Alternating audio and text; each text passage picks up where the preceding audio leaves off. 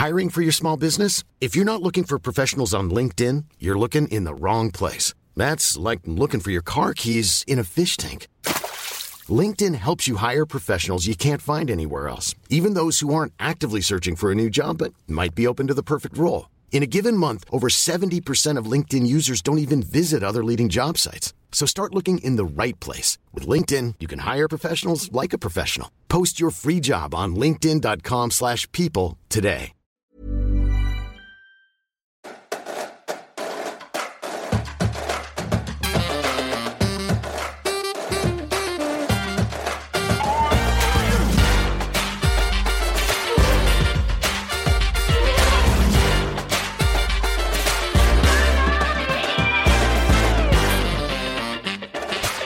G'day, and welcome to our very first episode of Ask Policy Forum, our special new pod series where you get to ask all of the questions, from the serious to the seriously funny. Ask Policy Forum is a special crossover pod for listeners of Democracy Sausage, Policy Forum Pod, and my podcast, the National Security Podcast. I am Chris Farnham. G'day. We wanted to do this special pod because each month we receive a lot of questions and comments from subscribers that we don't always get the time to cover on the podcasts, or they even come through after we've aired the podcast and we don't always get the chance to ask them. So this is the new pod series where we want to give these questions a home and a platform where we can chat to each other.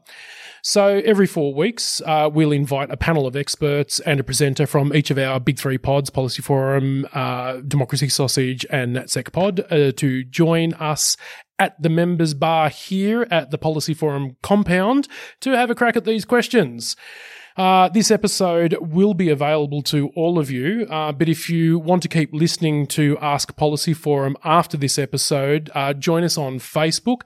Just type in Policy Forum Pod and join the Pod Squad. So, after today's kickoff episode, Ask Policy Forum will only be available to you if you are a member of the Facebook group, so don't forget to join.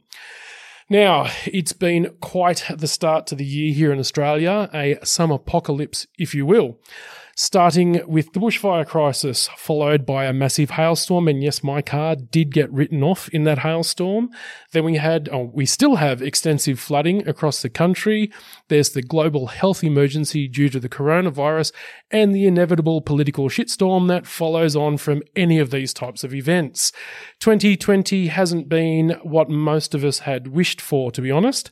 Concerns about climate change and the lack of an appropriate national strategy to respond to it in Australia are ever more pressing, which your questions to us have illustrated in stark relief.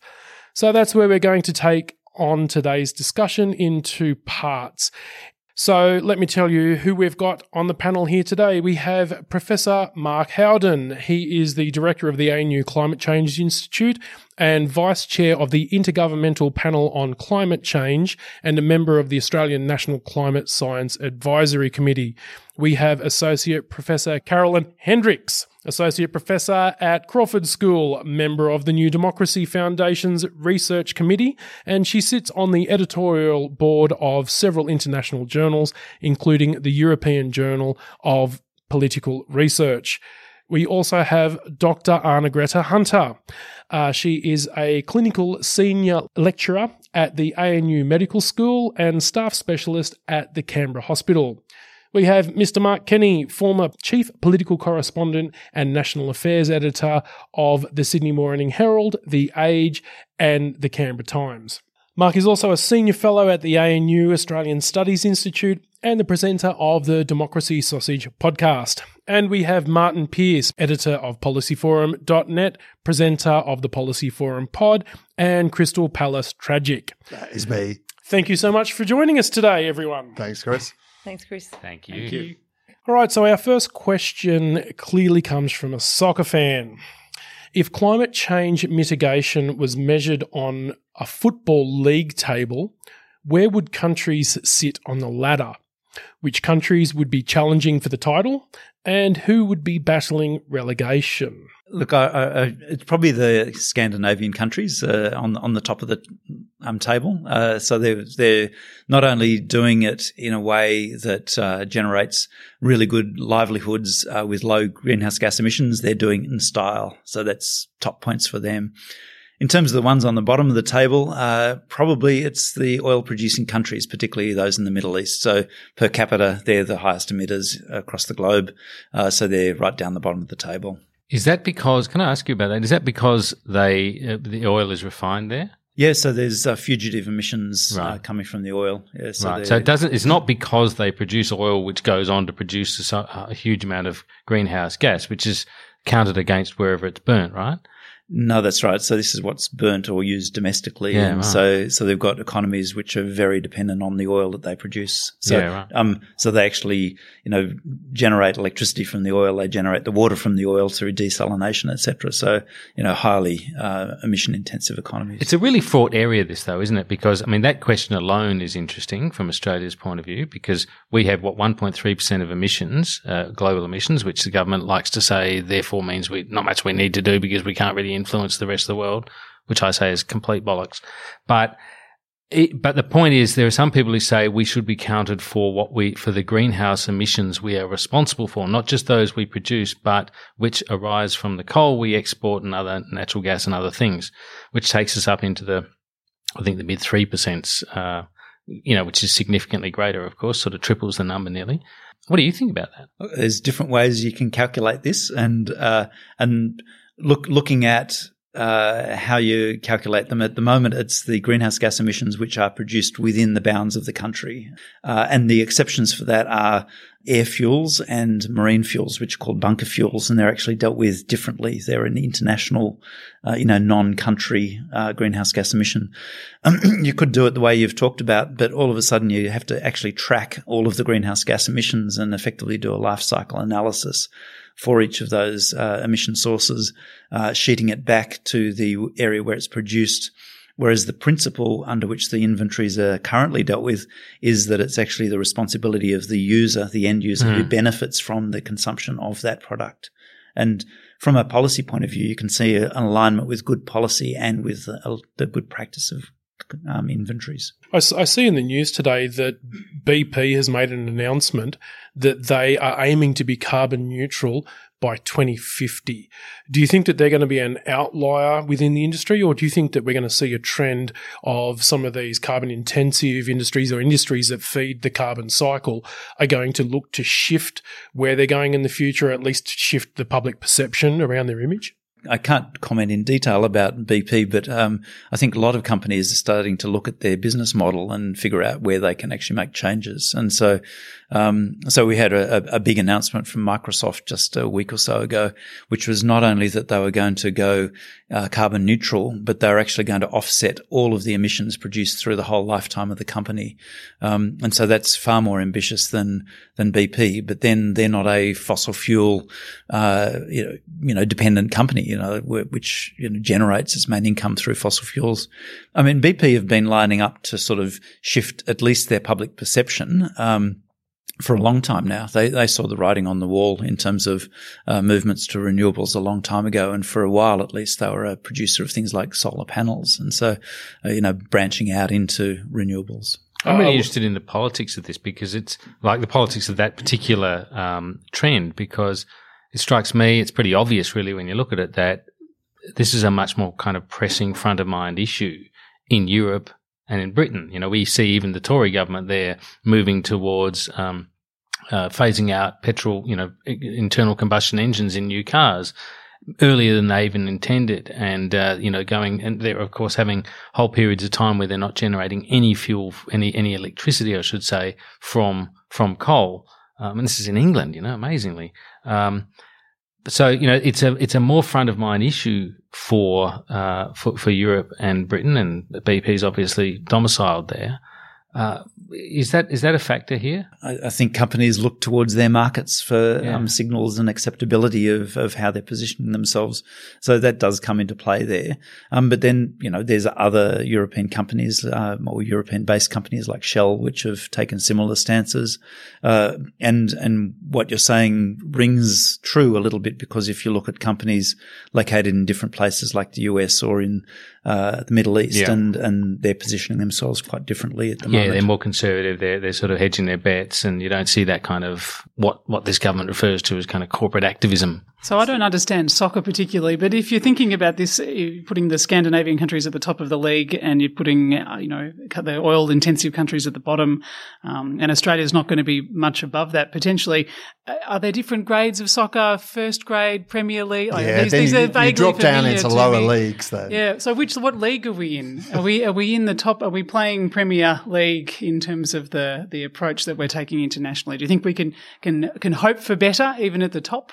Look, I think as well as different levels, there's different age groups, and I think we need to think about the different age groups that we're dealing with here. Yeah. Can I just say it's very exciting that we're having a conversation about relegation and it's not involving Crystal Palace. That is a personal highlight for me. All right, let's move on to the next question. We've got two that are quite similar, so we'll read them both out. One comes from Kevin Dorr from Facebook, and the next one comes from Hayley Carswell. First question is from Kevin. In central Queensland, where I live, our economy benefits significantly from jobs in the coal industry. I don't know of any other industry that can pay wages similar to these.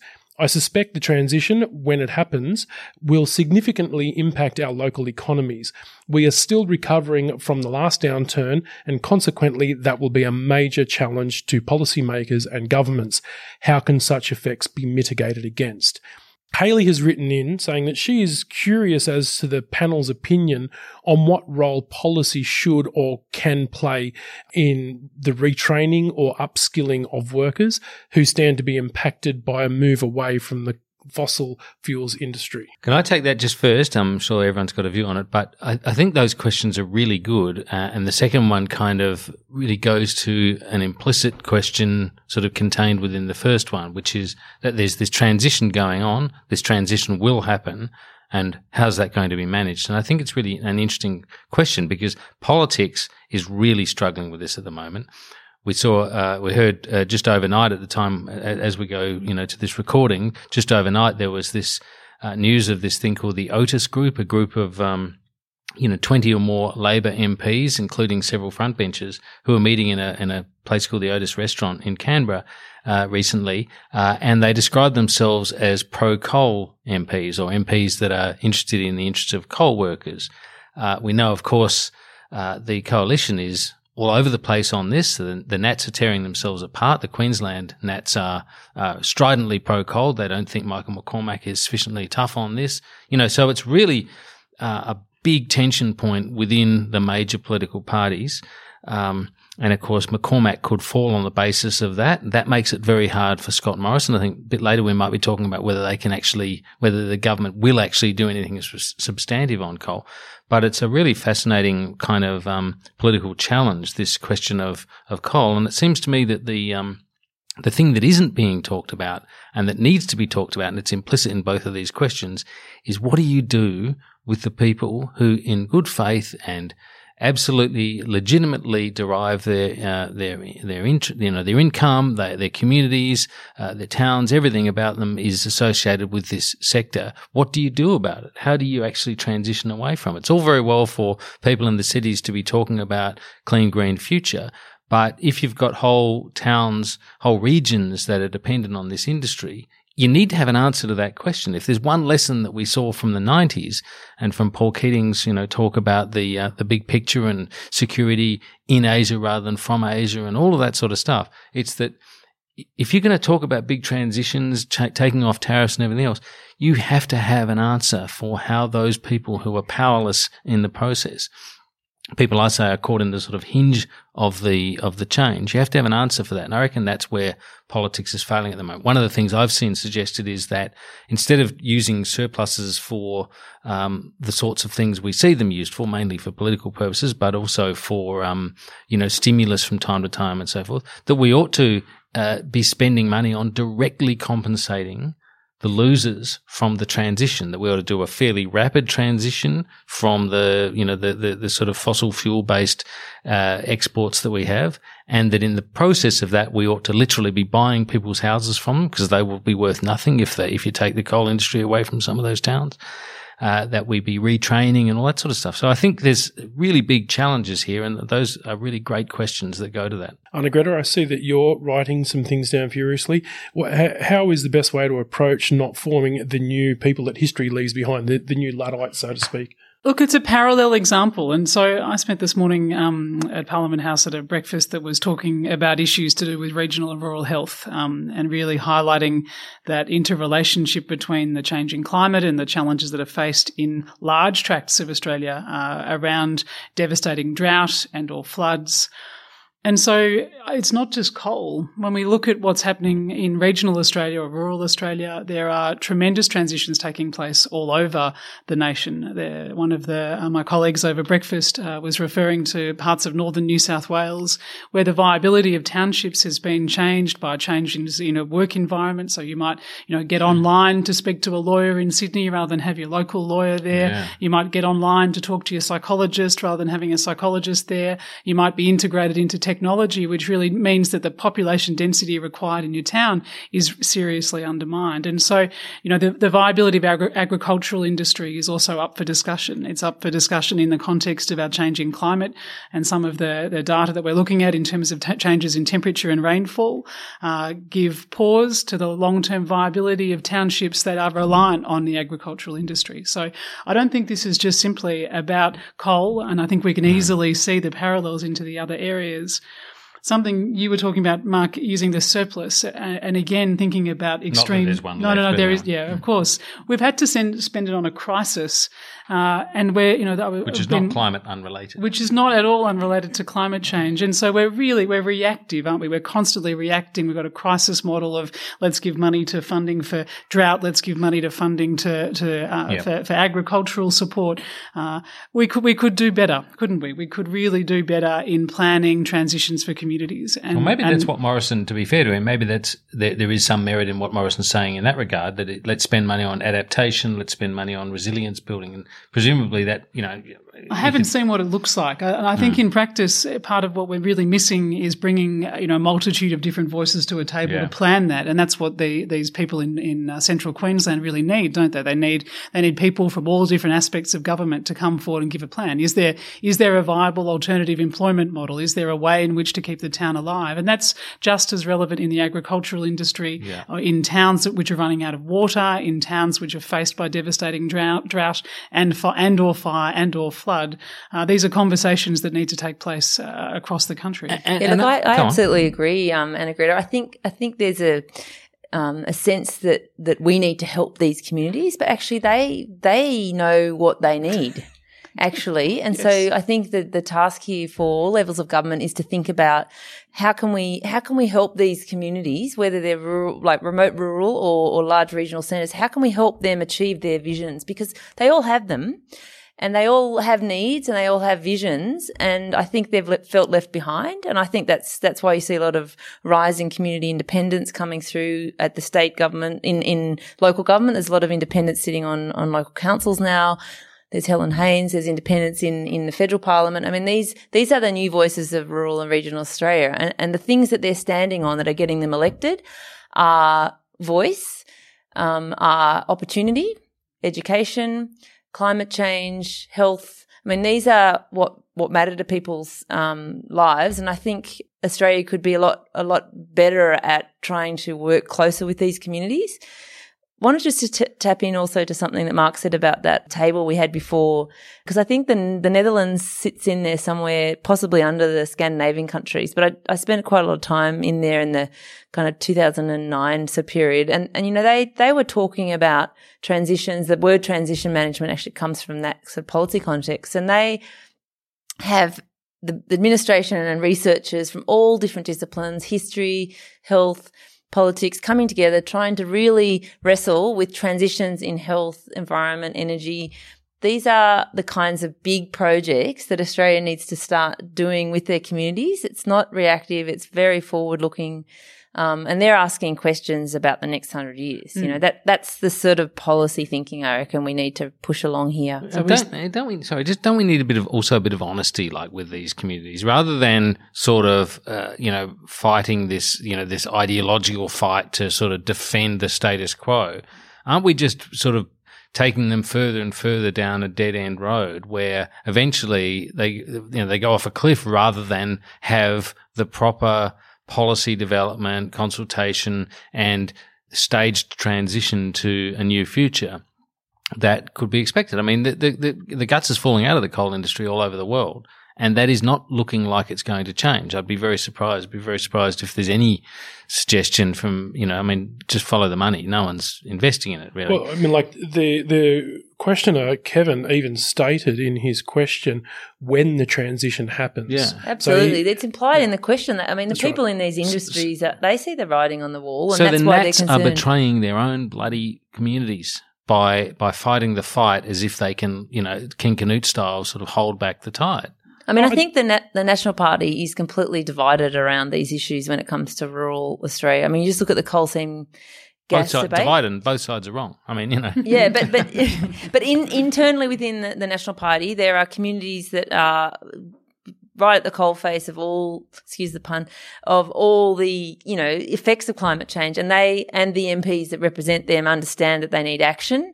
They don't want to invest further in a coal seam gas, for example, future. They want to imagine something else. They want an agricultural future, etc. And there are others that don't have those kinds of perspectives in their electorate. And so I think as a party, both at the state and the federal level, national level, they're not very united around any of these. They appear it.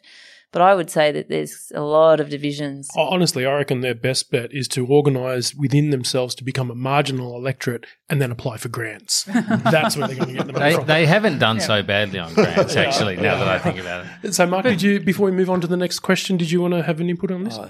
Look, I think some really good points made so far. I'd just add to this that even though a lot of people have attachment to place and attachment to the sort of job that they do, it doesn't mean you can't have a really, really good future living somewhere else and doing something else. And so this idea that because I'm a coal industry person, I can only be a coal industry person and that's my lot in life is just not true. Is that we have, lots of opportunities, and policies which open up that opportunity space are really important. And it goes to similarly to attachment to place, is that if you ask most people, are you happy living where you are? Do you want to move? Or I want you to move, and you'll get a lot of resistance. And so people say, no, I want to live where I am. But when you actually look at the stats, is that most people move or sell houses every 7th year. So in fact that on average we do move, and we do move quite quick, frequently across the place. And so the idea that just because I live in a house now is the only house that I can ever live in is a ridiculous proposition. And likewise, we should be thinking about it in a broader sense. The challenge, of course, is doing this in an equitable way, and where people have in good faith actually position themselves and their families in a way that then can be disadvantaged because of factors outside of their control. And it's not about opening up the policy space for this to happen in every context, but it's where there are particular responsibilities for government to do this in an effective way. Yeah, and just going back to something you were saying before, the world and the way we have careers is changing as well. In our grandparents' generation, they largely worked for one company in one industry in one career for their whole life. Our parents' generation usually worked in the one career, but worked for 3 or 4 different companies. In our generation now, and the younger generation, generation, people are having 2 or 3 different careers and are lucky to stay with the one company for more than 5 years. We might all have to get new careers after this podcast, for example. yeah, this is a flash in the pan for me, I tell you. All right, and there are towns with biological limitation. We're going, towns that run out of water or it gets too hot, and we haven't started those conversations. They're really difficult, and so we can spend a lot of time debating how to shut down a coal mine, and we've got the luxury of time to really facilitate that in a way that does protect the people involved. Whereas you're into towns where they are out of water. How long do we truck water in for? How long can we expect people to live when the temperature gets to 50 degrees and hotter?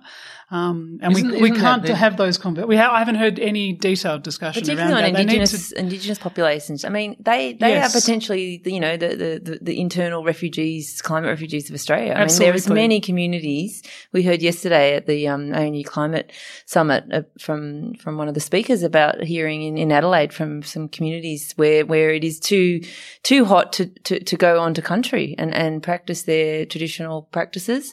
These are conversations we just sort of have pushed them out to these marginal lands, and these lands are becoming even less inhabitable. And what's our responsibility to that kind of community? I mean, if we didn't get the rains that we've got now, I think Canberra was about to get a bunch of regional migrants from Bungendore and Braidwood. I mean, there was it's not a conceptual risk; it's an actual risk, and it's something that hopefully maybe we won't see again for a month or two or a year or two. But these are well documented risks that have already taken place and that will continue.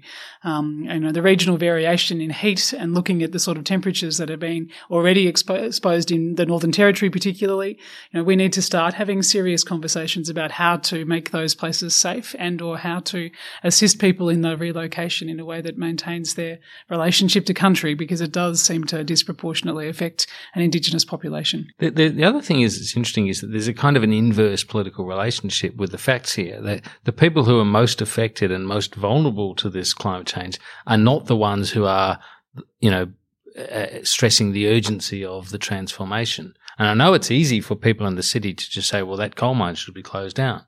It's easy for people in the city to say that because they're not deriving their income directly from it, and their local economy isn't based around it and so forth. So that is a legitimate sort of political gripe within the whole debate. But I mean, this is all the environmental justice stuff, that most environmental impacts we have around the world disproportionately affect people of colour, of low socioeconomic kind of conditions, living in difficult situations. Yeah. Maybe not informed about, the toxicity of the environments they're in. We're moving into a new climate justice kind of area now where I think, the smoke's coming to the cities, But why aren't farmers, for example, and that's used to be the party of farmers. They're now the party of sort of regional coal companies, it seems.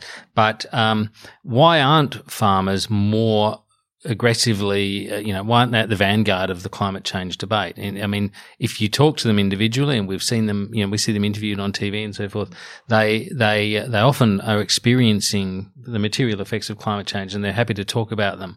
But it doesn't translate into kind of electoral politics in the normal taxonomy. The peak body for farmers do actually, they are actually quite vocal on this front. There is broad agreement across the farming community that climate change is real. But if you look on their website, they are very vocal about the effects of climate change. Yeah, I accept that. But I'm not really talking about that. I'm talking about individuals. I'm talking about the electorate. The election of Cathy McGowan, the election of Helen Haines, the activity and behaviour in the seat of Indi.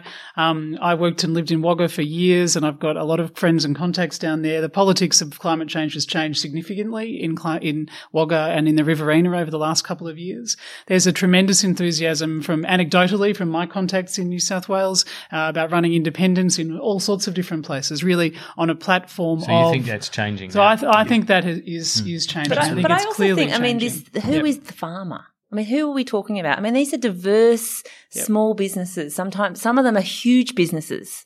Some of them employ 50 people. Some of the farms we have in Australia are massive businesses.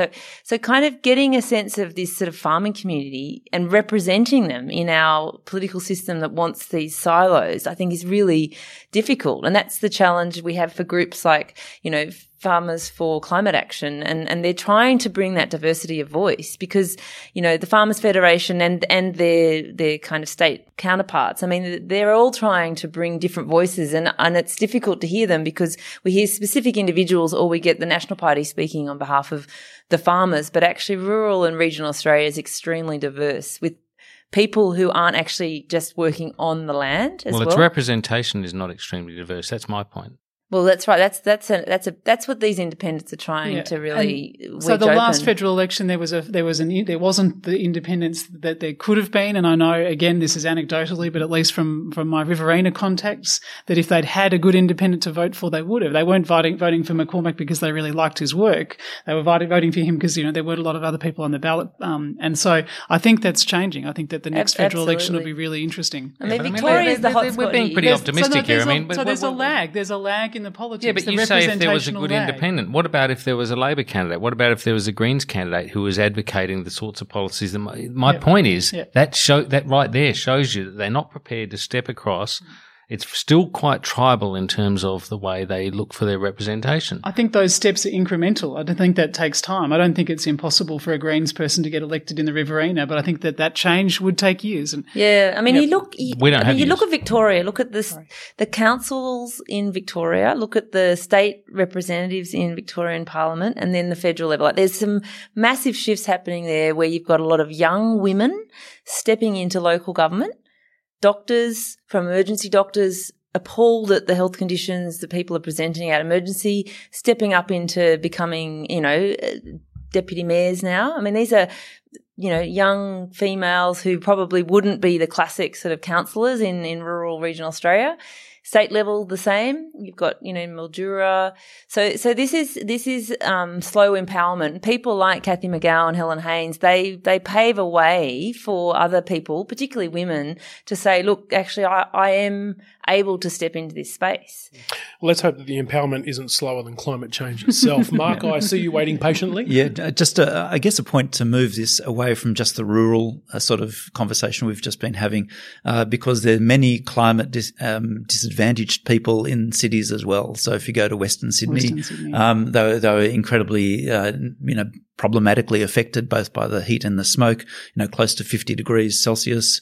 And so this is an issue that is not just in the rural areas. Yep, Western Sydney represent my hometown. So let's move on to the next question, and it comes from Vanessa. It's for the whole panel, and she says, I'd be interested to hear a discussion about whether we will see real action from the government or just damage control but nothing tangible or useful comes out, and what can or should the average citizen do in this realm to help the country transition from its current stance into something actually productive? That's the big question, isn't it? It is a very tough question. Look, I'll kick it off just because no one else was. The question that the coalition now has, as I mentioned before, that it's wrestling with is can it make an adjustment on this on this sort of climate position that it's already very well strongly wedded to, and I think that's actually hard to see. We see some rhetorical shifts.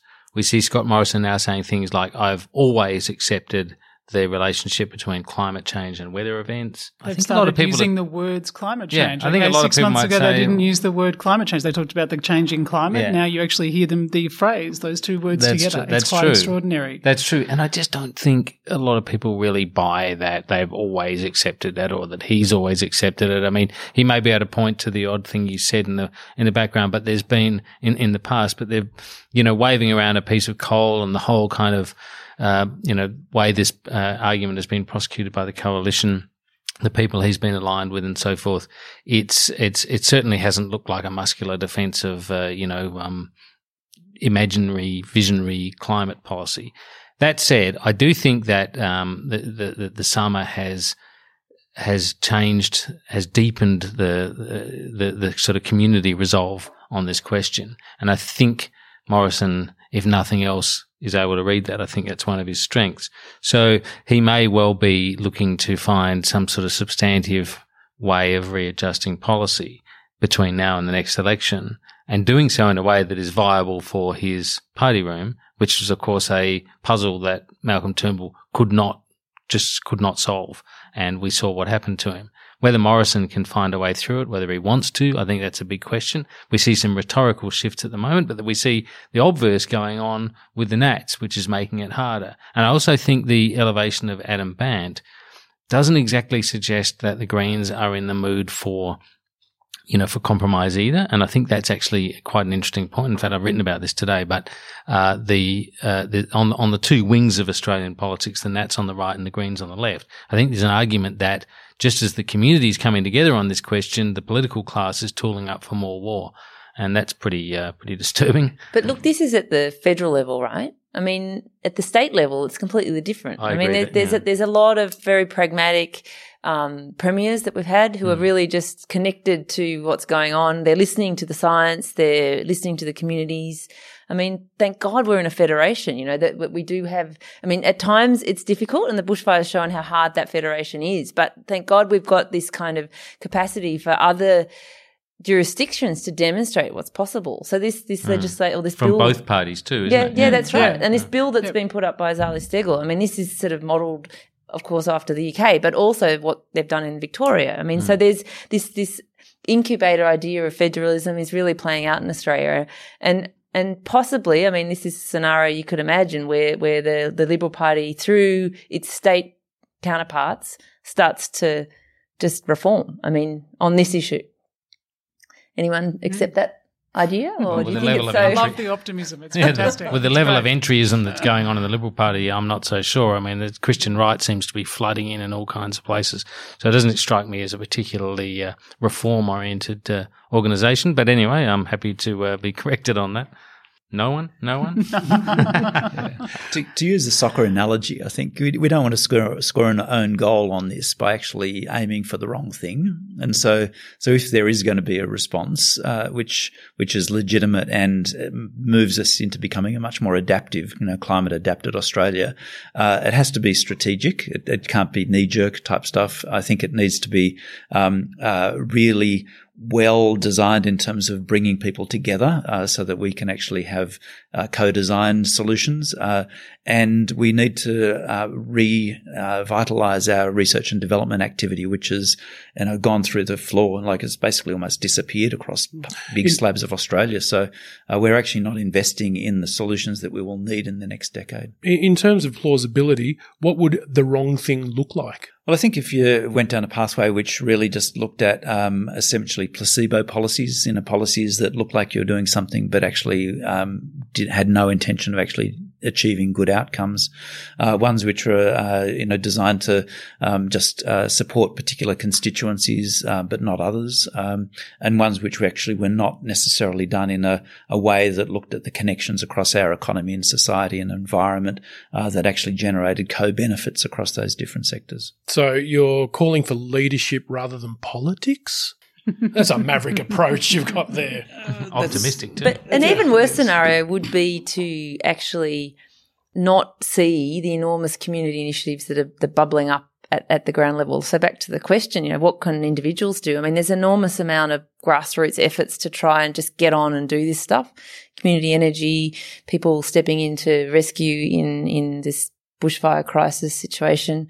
And I mean, a worst case scenario would be a government that would try and control and even ignore that community effort, because at the end of the day, these transitions are going to require policies that are going to require behaviour change, which the government has to legitimise. And they have to coerce people actually in our democracy to get people to do things that maybe they wouldn't otherwise do. Classic public policy instrument.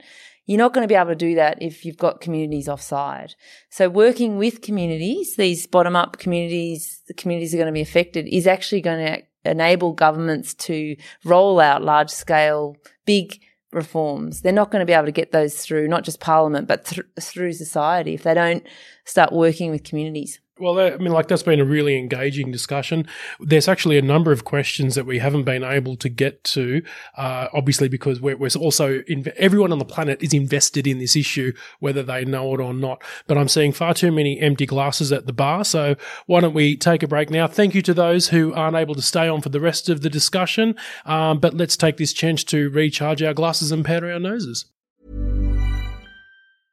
Hiring for your small business? If you're not looking for professionals on LinkedIn, you're looking in the wrong place. That's like looking for your car keys in a fish tank. LinkedIn helps you hire professionals you can't find anywhere else, even those who aren't actively searching for a new job but might be open to the perfect role. In a given month, over 70% of LinkedIn users don't even visit other leading job sites. So start looking in the right place. With LinkedIn, you can hire professionals like a professional. Post your free job on linkedin.com/people today.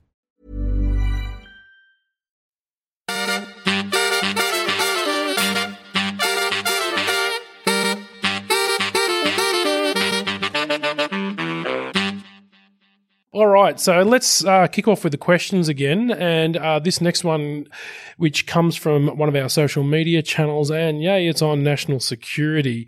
And I'll quickly go around the table and ask, but which world leader would you most and least like to be locked in a bunker with during a national security emergency? Martin, you've been trying to hide from the mic sitting over there.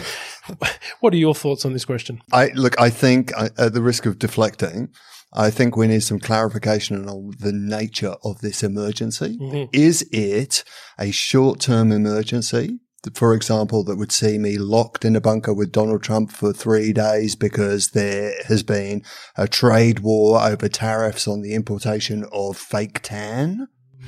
Or is it something longer? Is there some kind of zombie apocalypse out there in which case I'm going to be in this bunker for a very long time? So I think I need some clarification before I would make a decision. All right, we'll have to get back to our listener on that one. Mark, what are your thoughts?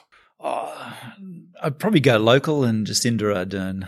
Yeah, she's pretty cool, huh? Yeah, she's cool. She's kind. I think she'd be, very relaxing to be with. Yeah, agreed. Mark? I'm probably going to go Angela Merkel. Oh. Just because I think she's one of the most senior leaders in the world. She's a conservative, of course, but she also is a progressive in some ways. She's a Christian conservative. She is. She's certainly a very strong pro-European, which I'd count myself among, and I think she would be really interesting to observe. I mean, that's what I'd be thinking of as a sort of a politics watcher, a political journalist, academic now. I would be really interested in watching a world leader handling whatever the crisis was. And I can't think of a better one. I wouldn't be bad watching Macron as well from France, but and there's plenty others that you could name, all of whom would be interesting from that perspective. But I think while Merkel's still around, she'd be my choice. Anna Greta?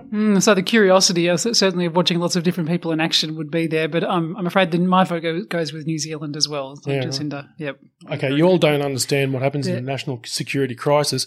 I want all the shit leaders in the bunker and I don't want all the competent leaders outside dealing with the thing. Yeah, why would you want your national leaders in the bunker? They're supposed to be out there leading the show. So I don't care who they are. I just want all the bad people locked in the bunker. We can throw a grenade in there and we can get all the competent ones out there leading the show. I'd be useless as well, which would be why I'd be in the bunker. Getting grenaded, right. But you're right. Okay. It does make you think about what happened at September 11, for example, when they evacuated Bush from, I think he was in Florida, they got him into Air Force One, and then they just flew around literally for hours. Yep. Air Force One was not even accompanied by F-18 jets for a while because they couldn't find any to scramble. There was a massive, sort of problem. And in the bunker, Cheney making the decisions. Cheney, a lunatic. Yep. Well, I mean, like some would say that the Bush administration really was the Cheney administration anyway. So don't know how much difference it would really make.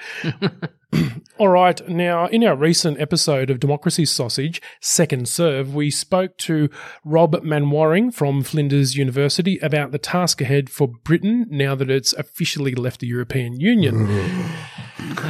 With the transition period in place until the end of the year, he points out that there is a significant task ahead for Britain before the deadline. That includes completing a trade agreement with the EU, finding a solution to the Irish border question, and managing calls for independence from Scottish leaders.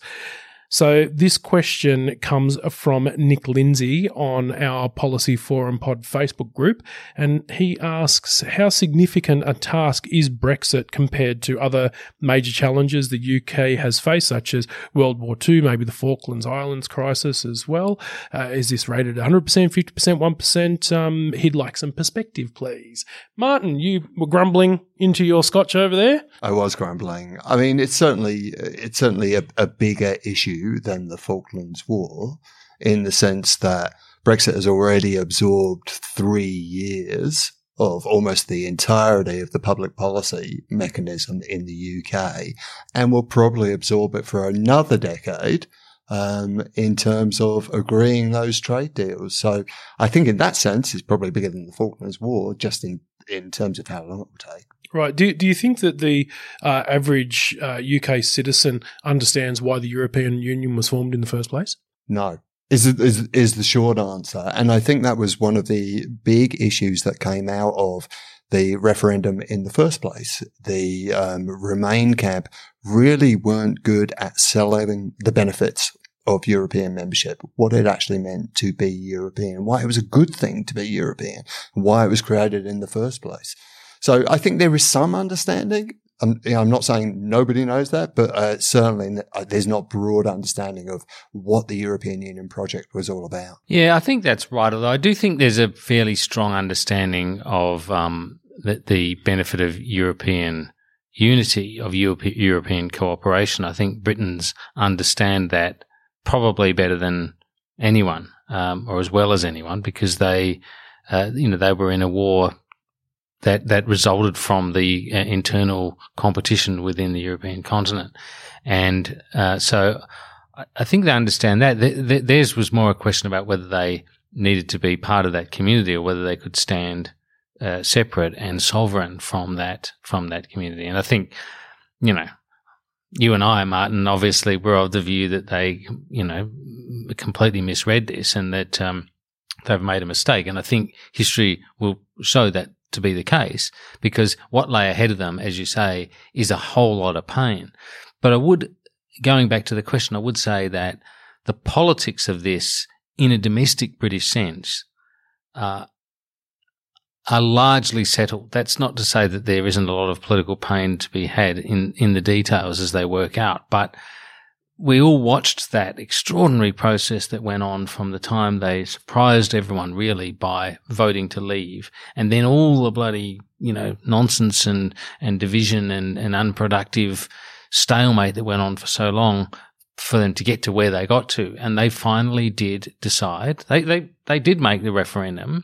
I mean, the Tories made the election a referendum on Brexit in a sense. They had, as the Leave campaign had in the referendum, take back control, Dominic Cummings' famous and brilliant political slogan. They also had then the slogan that capitalised on the enormous fatigue factor that occurred by the time the election happened at the end of last year, which was get Brexit done. And it really did work. So I think Britons have, in a sense, resolved this question, and it now is a sort of a legal reality. Where it goes on from there, I think, remains to be seen. I think there'll be some political pain, but I don't think in the short term they're going to be going back. I'm not sure how accurate this is because I read it on Twitter, but I have read that if you aggregate the amount of votes for the parties that were against Brexit and you put them against the parties that were pro-Brexit, the stay vote was actually larger. So if you look at it as a referendum and you aggregate the votes, the vote was actually for Remain. It wasn't actually for Leave. Again, I agree with that. I think that's probably right, and I think that's akin to arguing that Hillary Clinton won the 2016 presidential election. I mean, the sense that the simple fact is, or that Julia Gillard, or that Tony Abbott won the 2010 election. The point is that the system works in a particular way. Yep. Everyone's agreed on the rules. Gillard, in that case, was able to, with her minority position, negotiate with the crossbench and form a government. Abbott was unable to do so. Trump got the votes in the places he needed to get the electoral college votes to get elected. In their system, it's first past the post. It's true that often the aggregate of the people who didn't win in any given constituency right around the nation, that can also be the case.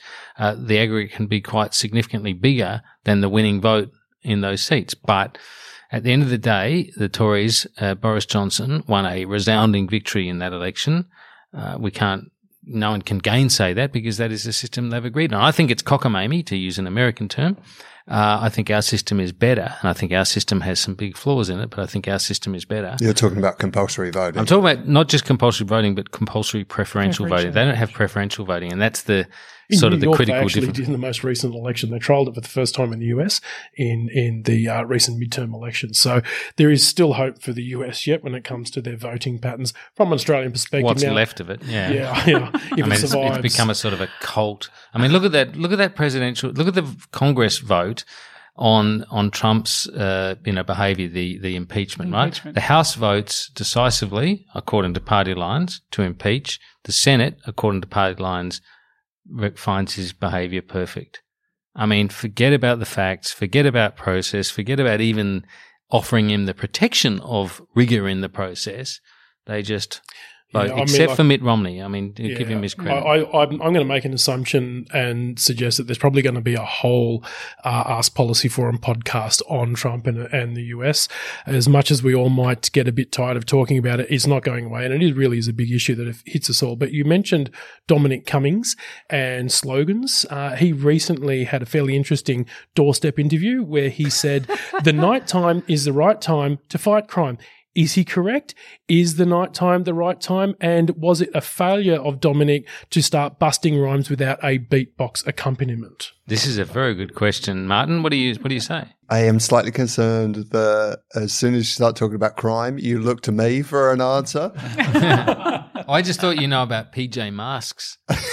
I had to Google what PJ Masks I'm glad you admit that, because I did too. Yeah. It appears to be a superhero comic aimed at children. Is that correct? But that's typical of this sort of, this is the kind of weird thing about Dominic Cummings, right? He's this brilliant sort of psychologically oddly constructed person who's socially awkward. It's a technical term for it, right? Yeah. I'm trying. I mean, the thing is, he doesn't care who he offends.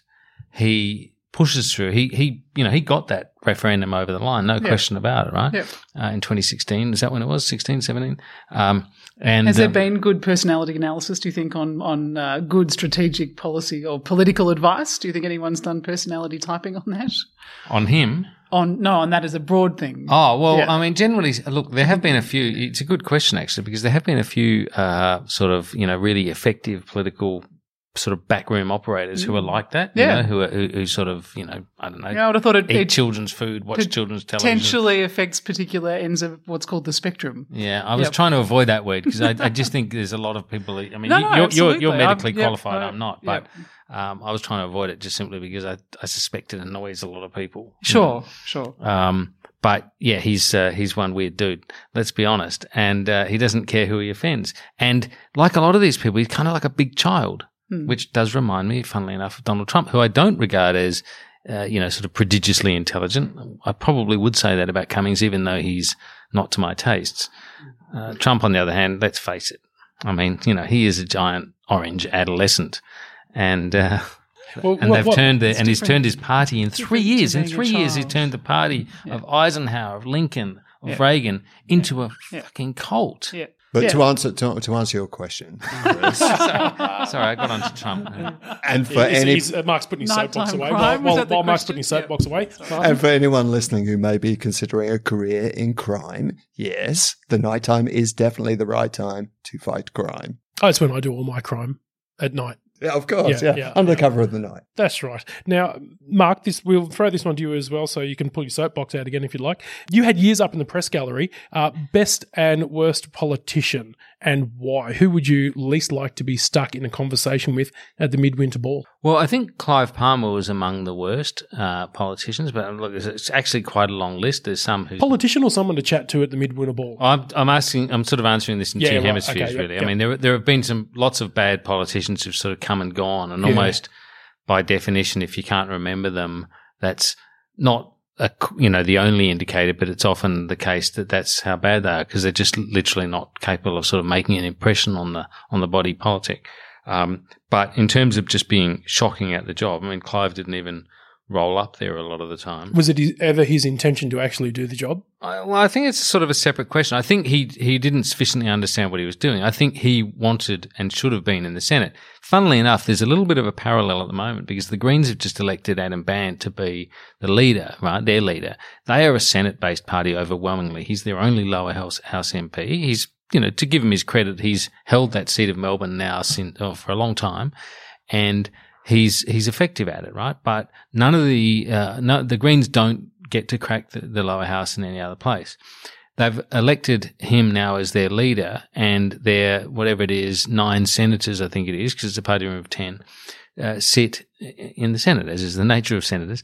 And I think that's going to be interesting. Clive had found himself in the same position. He created this thing called the PUP, the Palmer United Party, and he had those 3 complete newbies elected.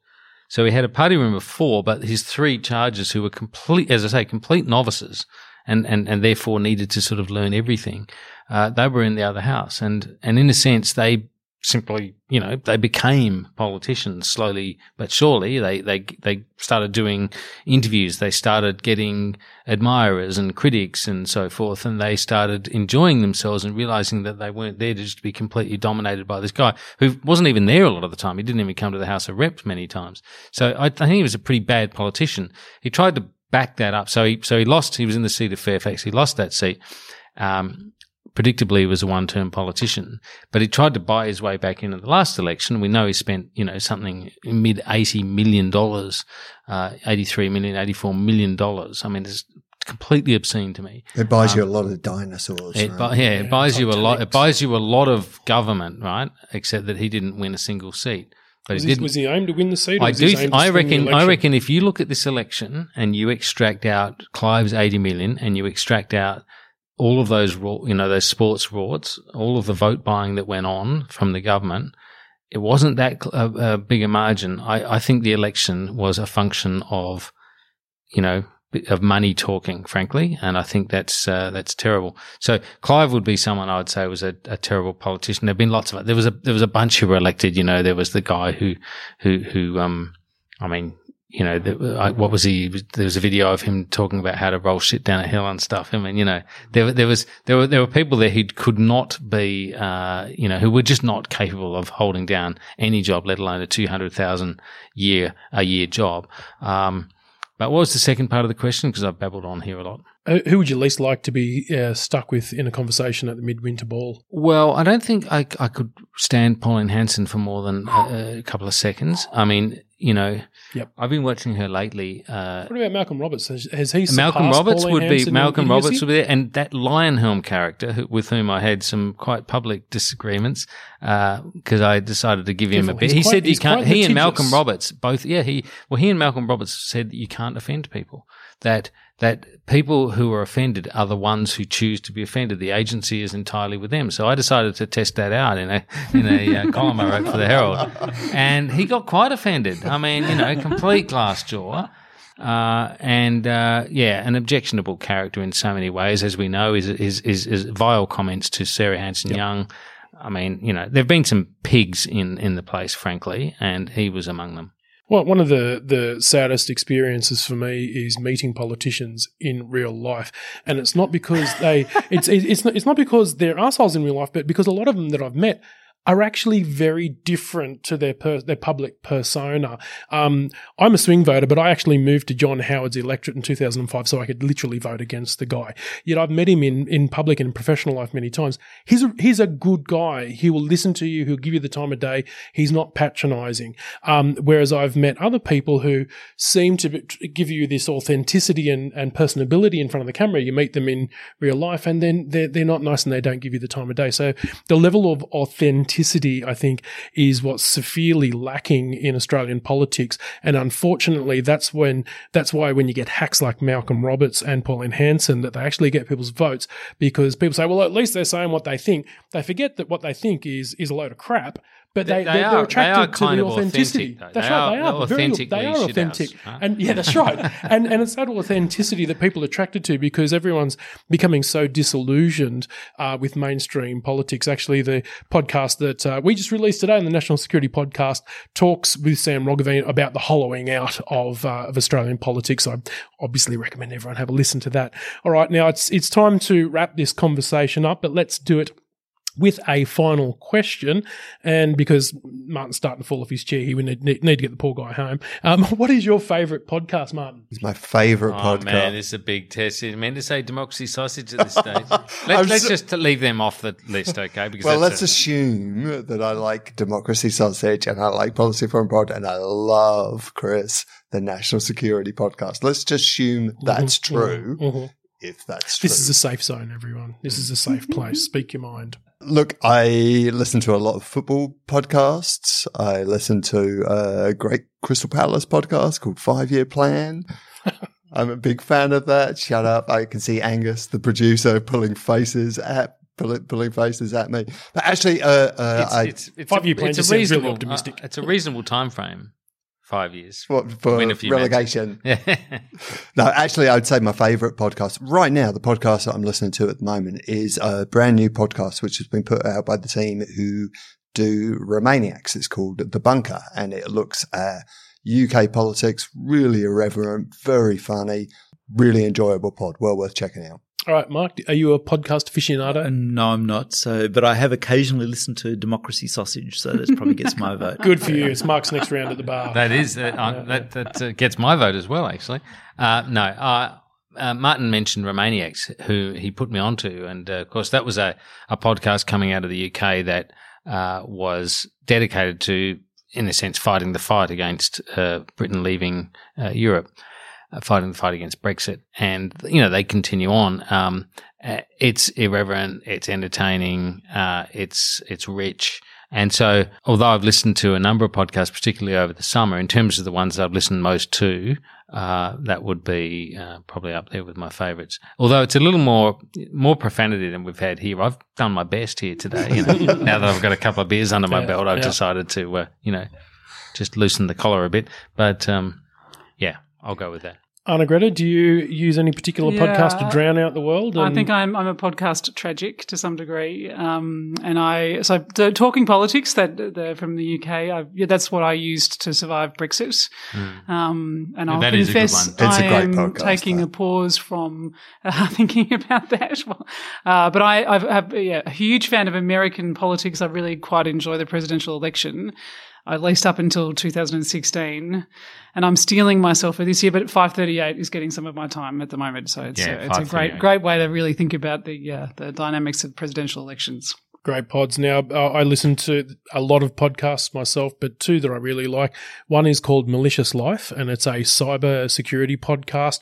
The reason why I like it, I'm not a cyber guy. I'm certainly not a tech guy, but this is a podcast that talks about cyber issues in entertaining ways, and also in ways that common folk like myself can really understand. Another one is called The Long Now, and it's very philosophical. There's a lot of futures thinking and a lot of deep thinking in those pods. I certainly would recommend it to everyone who's listening today. All right, we now have to draw our discussion to a close, unfortunately. So a big thank you to our panel, Mark, Carolyn, Anna-Greta, Mark and Martin. Most of all, a big thank you to our listeners who submitted all of these fantastic questions, and we are sorry to those that we didn't get to. We might try and roll a few of them over because they are such great questions. Please keep sending the new questions into us. You can reach us on Twitter at Apps Policy Forum. That is APPS Policy Forum, all one word. You can use the personal touch and drop us an email to podcast@policyforum.net, or you can join us on Facebook, and we're at Policy Forum Pod there. And if you've enjoyed this episode, don't forget to subscribe to our podcasts, which are Policy Forum Pod, Democracy Sausage, and the National Security Podcast. You can get them on Spotify, Apple Podcasts, Stitcher, or whatever your favorite podcast platform may be. Give us a review, spread the word, and until next time, thanks very much for listening. Silkily done. Thanks, Chris. Thanks, Chris. Well done. Thank you.